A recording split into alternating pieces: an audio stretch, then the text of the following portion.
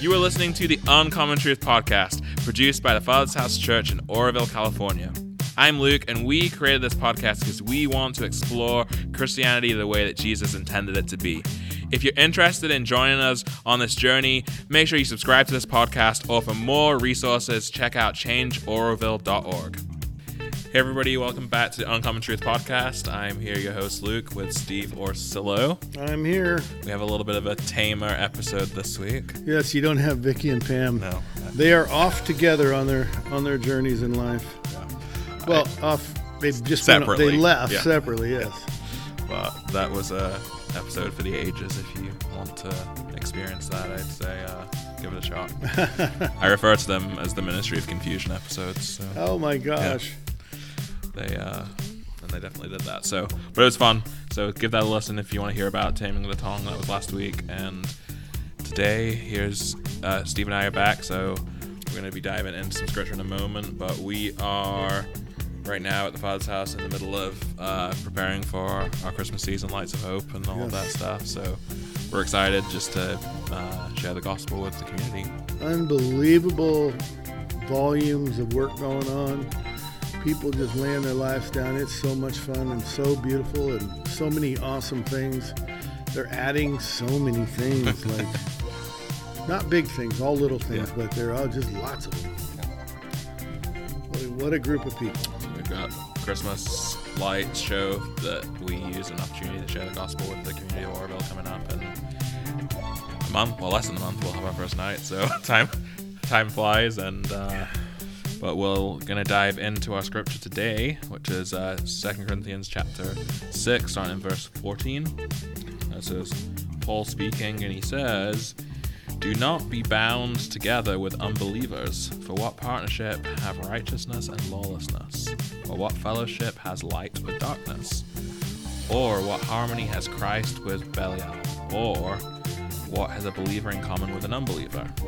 Or what agreement has the temple of God with idols? For we are the temple of the living God, just as God said, I will dwell in them and walk among them. I will be their God, and they shall be my people. Therefore come out of their midst and be separate, says the Lord. And do not touch what is unclean, and I will welcome you, and I will be a father to you, and you shall be sons and daughters to me, says the Lord Almighty." And then just the first verse in chapter 7, Paul says, "Therefore, having these promises, beloved, let us cleanse ourselves from all defilement of flesh and spirit, perfecting holiness in the fear of God." It is peculiar, isn't it? Yeah. That these things are actually in there. Yeah. I remember one time I was in a university in Oregon, and I was trying to go and play basketball there. I was still very young, and I remember the largest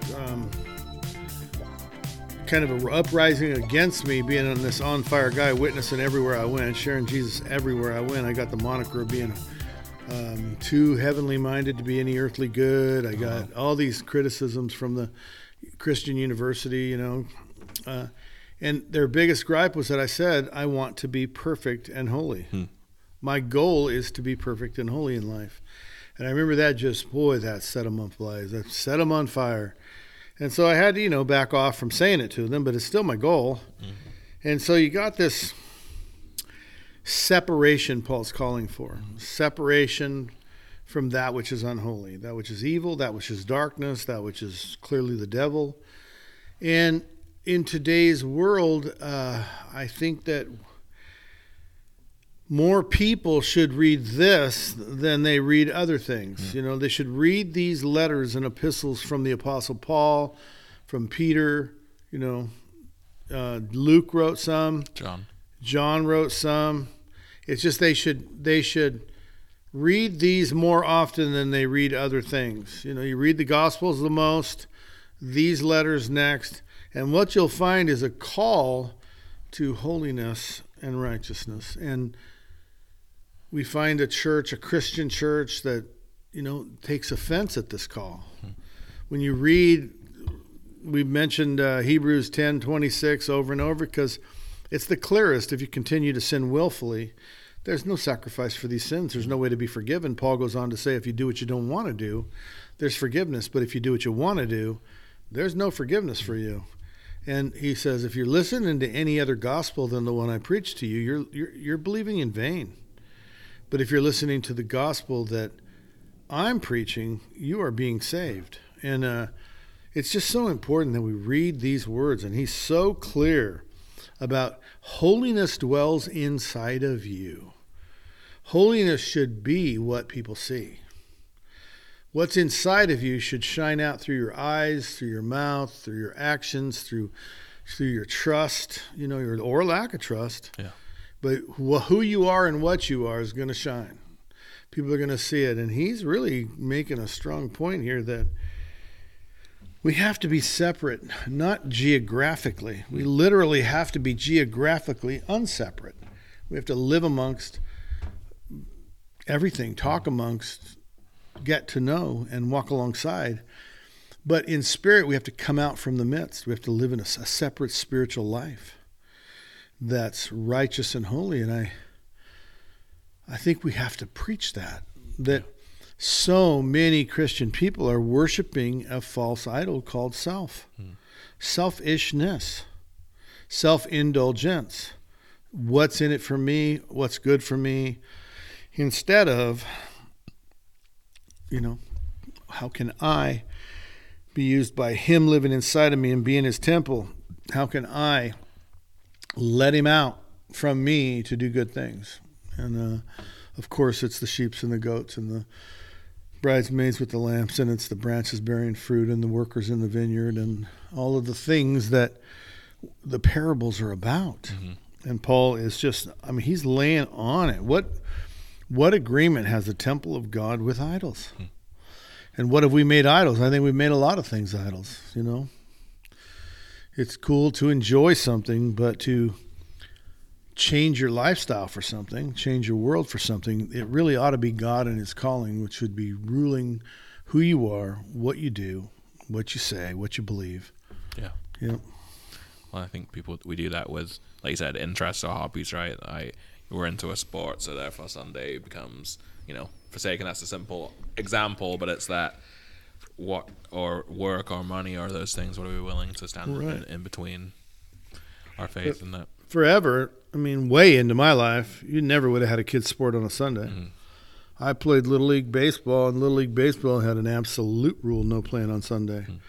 Mm-hmm. And we'd do these national tournaments where you're traveling, and the tournament would take you into the weekend. Well, you didn't play on Sunday. Mm-hmm.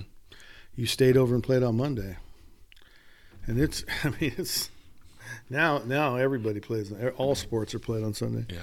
But it really was something that they considered to be honoring to this belief system that people live in. Yeah.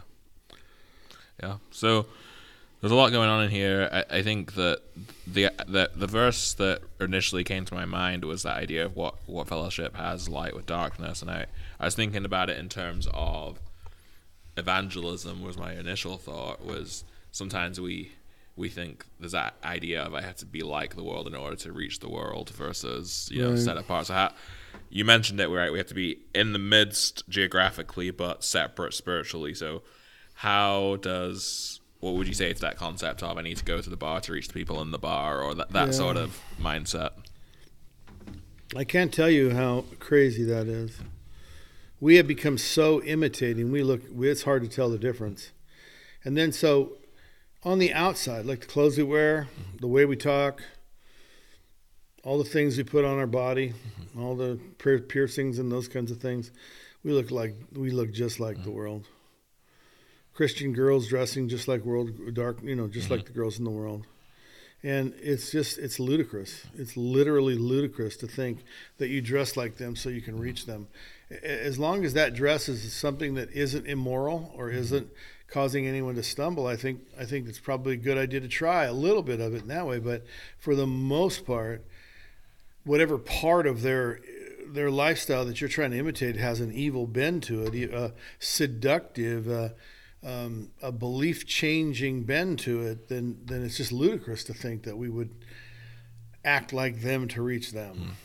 Drink with them, so pass the joint with them so that we can reach them. It's just ludicrous, to be honest with you. It's like the world is going to hell in a handbasket when the church won't step out and be holy and be set apart, or a lamp, so that they can be a lamp on a hill, and the people can come to the lamp on the hill and not so close they can't see the forest for the trees. They can't see that you're different because you're so close and you look just like them and you act just like them and you do just what they do.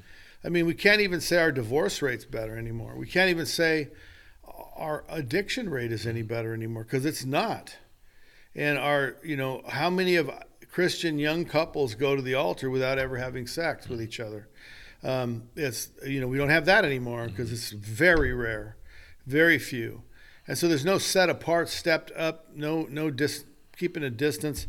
There's no understanding of I am the temple of the holy God, he's with me. And I'm saying no understanding, but there's very little, and it's so common. And what the worst part is not that. This is not even the worst part. The worst part, that if you want to stand up and point that out like I'm doing right now, people won't like you. People will judge you. They'll call you the problem because you're pointing out these people are living together. It's been Christians 10 years. They're still living together. They went just brand new relationship. They're living together. They've been, they want to be in ministry together. And it's just real. That's just real common. And if you point it out and say, look, guys, you can't come here and be in ministry if you're living together. You've got to correct this sin in your life. And then come back, and be forgiven and be restored, and let's get going, But it's just very difficult to find people who are willing to look and admit, I'm falling short, help me, and then get better. And then that person, can come and join in leadership. But if you're the one that steps up and says, you got a standard to be in leadership, you're the one that isn't liked. You're the one that is considered the problem. And that just baffles me. How did we get here so quick? I look around at all the things we've moved quickly. That's one of them. The Christian church just accepts as normal sin that just a couple of decades ago was considered, worthy of being brought up and needs repentance for their salvation, so that they would be saved one day. But you can't do that, because then you'll be called religious. You'll even be called spiritually abusive. You'll be called everything. No. Even if you say to somebody, to be on the board, you want to be on the board? Yes. Well, you have to attend services. You have to be, your intention is to attend all services. And when you can't, you're accountable to your absence. Meaning you let this leadership structure know, I won't be in church today, by the way. I'm going, it's not permission. It's just accountability. Right. And people get crazy irate if you say, if you want to be on the board, you've got to be committed to this body, and it has to show in your money, your time, your everything, and your attendance. And boy, they say, oh, good grief, you're so legalistic, you're so religious. It's like, well, if you're not invested here, I don't want you making decisions for other people's investment. Right. So yeah, that makes sense. Yeah. So this call that, I like that pitch he said. If we want to save people who are dying and perishing, then we need to be able to be the city on the hill, so they can know where they're going. Right, the lighthouse picture. Otherwise, we have to be. What it says, say separate. Yeah. Come out from. Yeah. Come out from their midst and be separate. And be separate. And so when we call to them, come dance with me. Yeah. They have to leave what they're doing to come dance with you. And you explain, you can't go back there. You can't go down there. You'll be caught up again. And here we're gonna dance before the Lord. We're gonna worship Him, and we're gonna give our lives to Him. We're gonna serve Him. That's good. And one of the other pictures in this passage I wanted to talk about a little bit is he says, "We are the temple of the living God, just as God said. I will dwell in them and walk among them, and I will be their God, and they shall be my people." So this idea of being His temple, Him dwelling in us, like how does that change the way we think as Christians?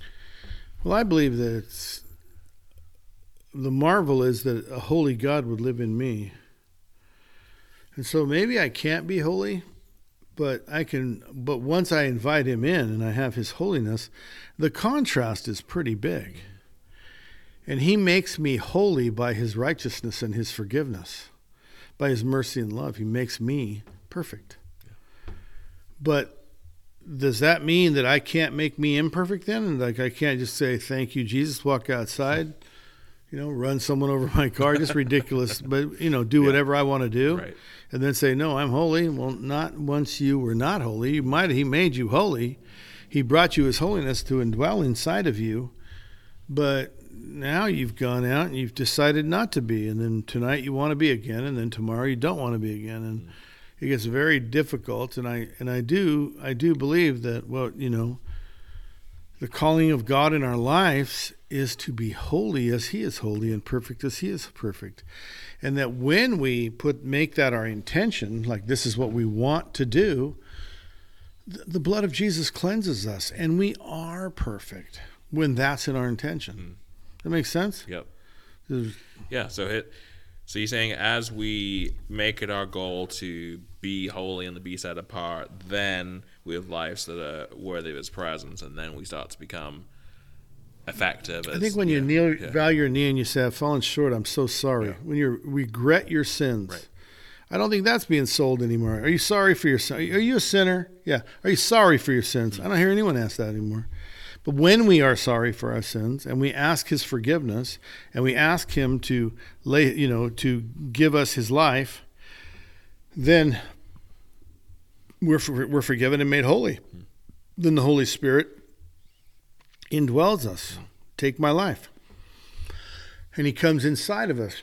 But there's got to be the expectation that I'm going to try to keep the house holy. His work of redemption will keep me holy as long as I don't violate those principles of holiness. And so I can't just run wantonly out there saying, yeah, he won't leave me, he won't forsake me. Yeah, well, that's just not what this book says. And it is truly expected for a Christian to, having found the kingdom of heaven, go and sell all that they have to possess the lot where the treasure's hidden, to take the whole 9 yards. Take the whole banana. I mean, we were supposed to, and then let it change us completely. Yes, I used to run amok over there, but I don't run amok over there. I don't even want to run amok over there because this indwelling Spirit of God, this holiness, this love that I have with him, between him and me, this love relationship, I don't want to jeopardize that by going after something that didn't fulfill me in the first place. That the reason I was seeking God is those things didn't make me happy. Knowing him has made me happy, and it's not really ever let me down. What's let me down is human beings doing what they do. And there's a lot of broken hearts and a lot of betrayal, amongst Christians. And it's like, well, amongst Christians, there should be no betrayal. It's like you can't tell the difference anymore. You can't tell. We don't have a better divorce rate or a better married virgins rate. We don't have a better rate of giving. I mean, people who believe in dogs give more to their beliefs than people who believe in Jesus. It's like the dog club. Everyone there is out raising money for the animal shelter. There are 4 dogs, and they raise money, give money. They apply for grants. They go after it. They want to take care of these dogs. Well, we believe in Jesus Christ, and the offerings in America are woefully different. We don't give money into what we believe.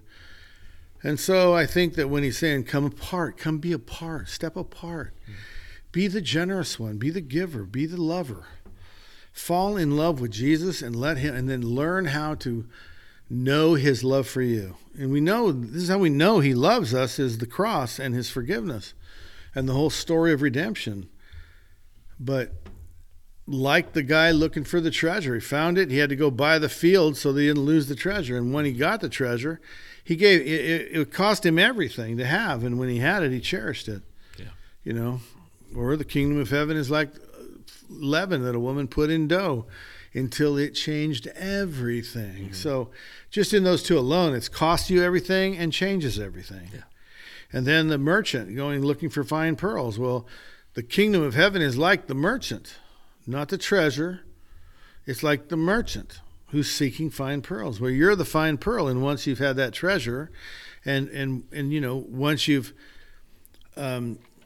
gave all to have all, and let it change all, then that pearl is you. You're this treasure to God. And I just,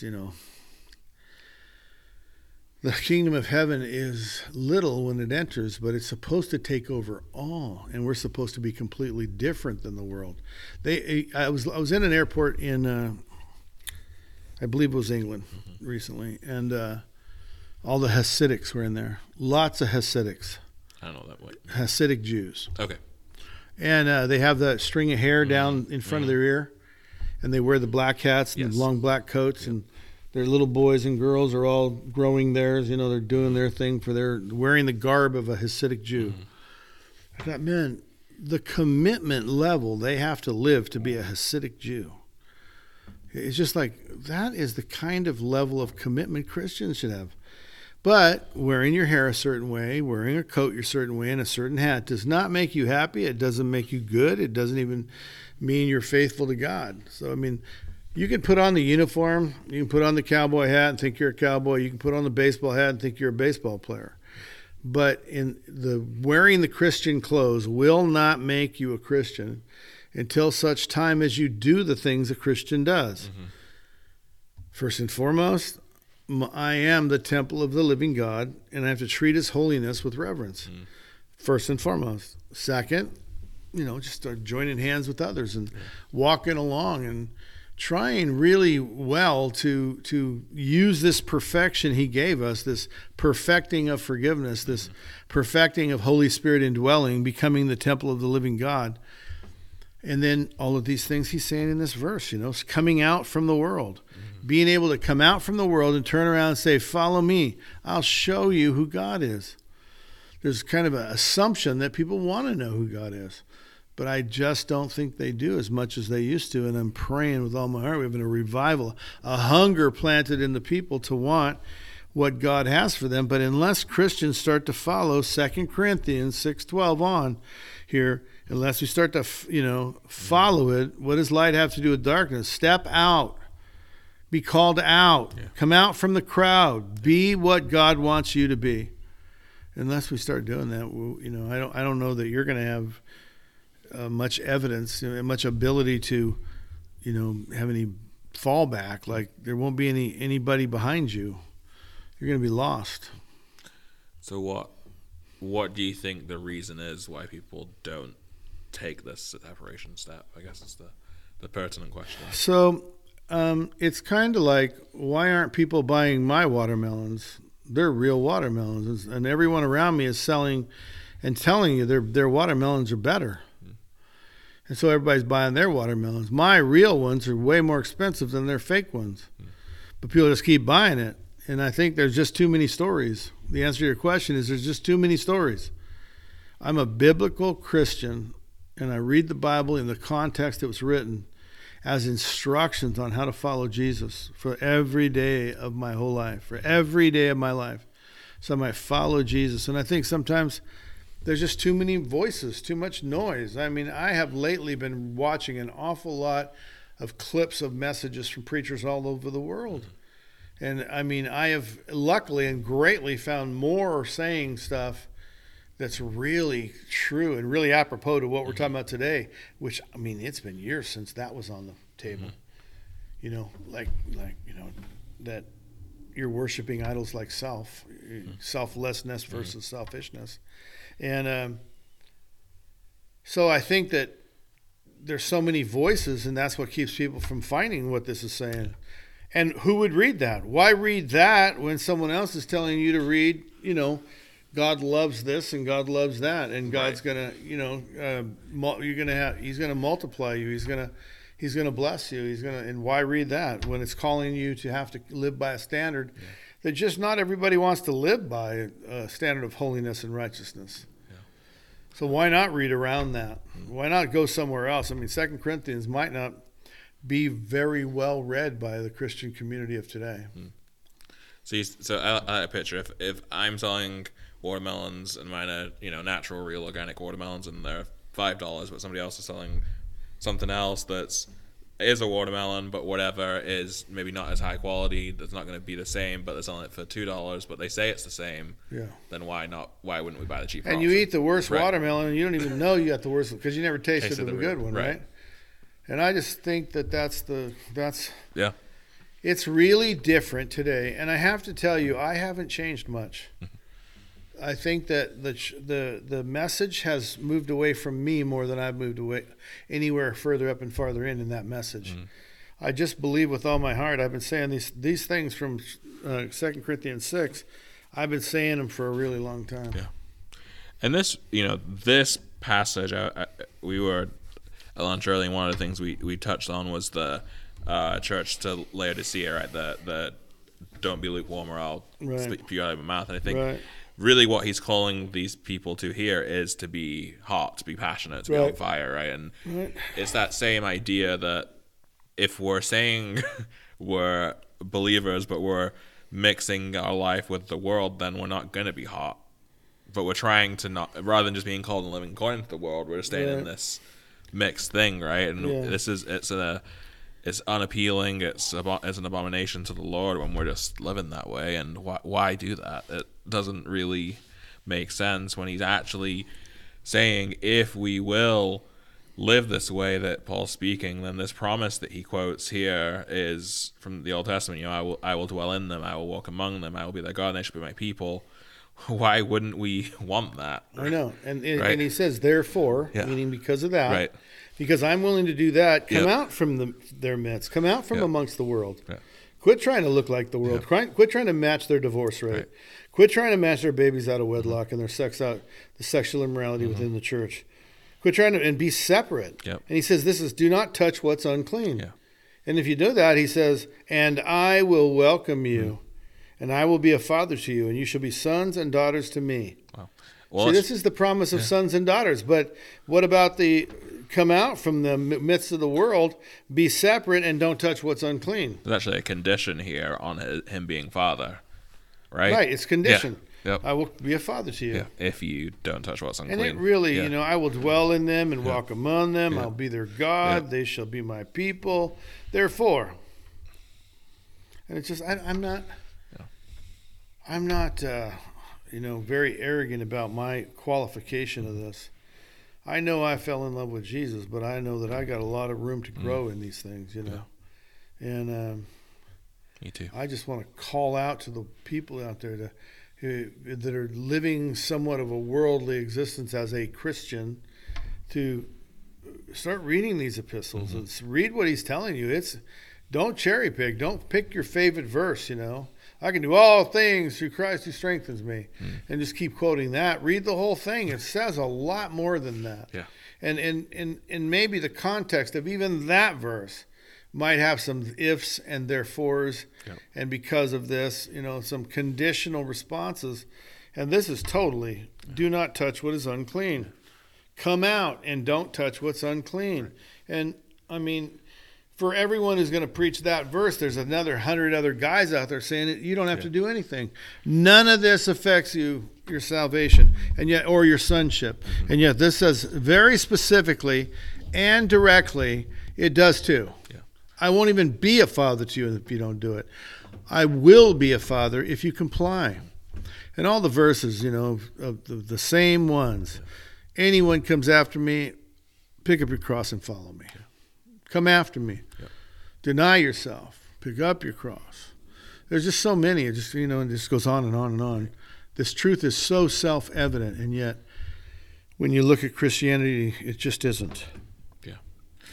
So this, he's saying really there should be evidence of our sonship in the same way that, if you look at your pictures of your children and pictures of you, you can tell that there's a resemblance. They resemble, and not just look it, but they also have characteristics that resemble you too, right? And but somehow we think we can live a life that doesn't look like the standard Jesus lived, and somehow be recognized as a believer. And right, there has to be fruit in our lives if we're going to take on His name. Right.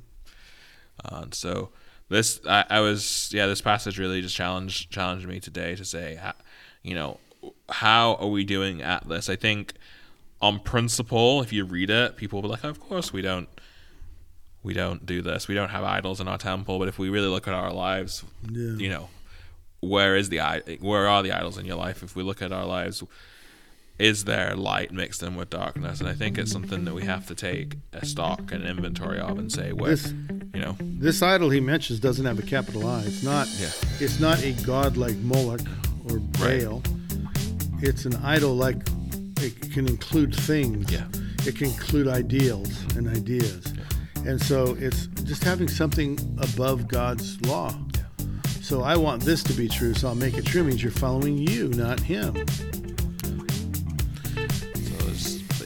I challenge those listening today just to reflect with the Lord on your life and say, is he the only one that's being exalted in the temple of my life? Am I living a life where my living temple is honoring him, is pleasing to him, is glorifying him, or are there things in this temple that don't belong? Because if we want to be his people, if we want to have him be our Father and have us be his children, we need to repent and make room for him. So thank you for joining us. We'll see you next time. Awesome. Thank you for listening to the Uncommon Truth podcast today. I hope this episode encouraged you, inspired you, maybe even challenged you to keep seeking after everything Jesus has for you and the life he calls you to live. If you haven't already, please take a moment and subscribe to the Uncommon Truth podcast. That way you'll get every episode each week when it's released. It would really help us if you could rate, review, and even share this podcast with anyone that you think would be encouraged by it. Help us spread the message to more people so that we can all live out this Christianity the way Jesus intended it to be. If you would like to get in touch with us, have any questions about the podcast, the topics, or would even like us to pray for you, you can do so by emailing us at uncommontruthpodcast@gmail.com. We'd love to hear from you. Thank you again for listening, and I'll see you next time.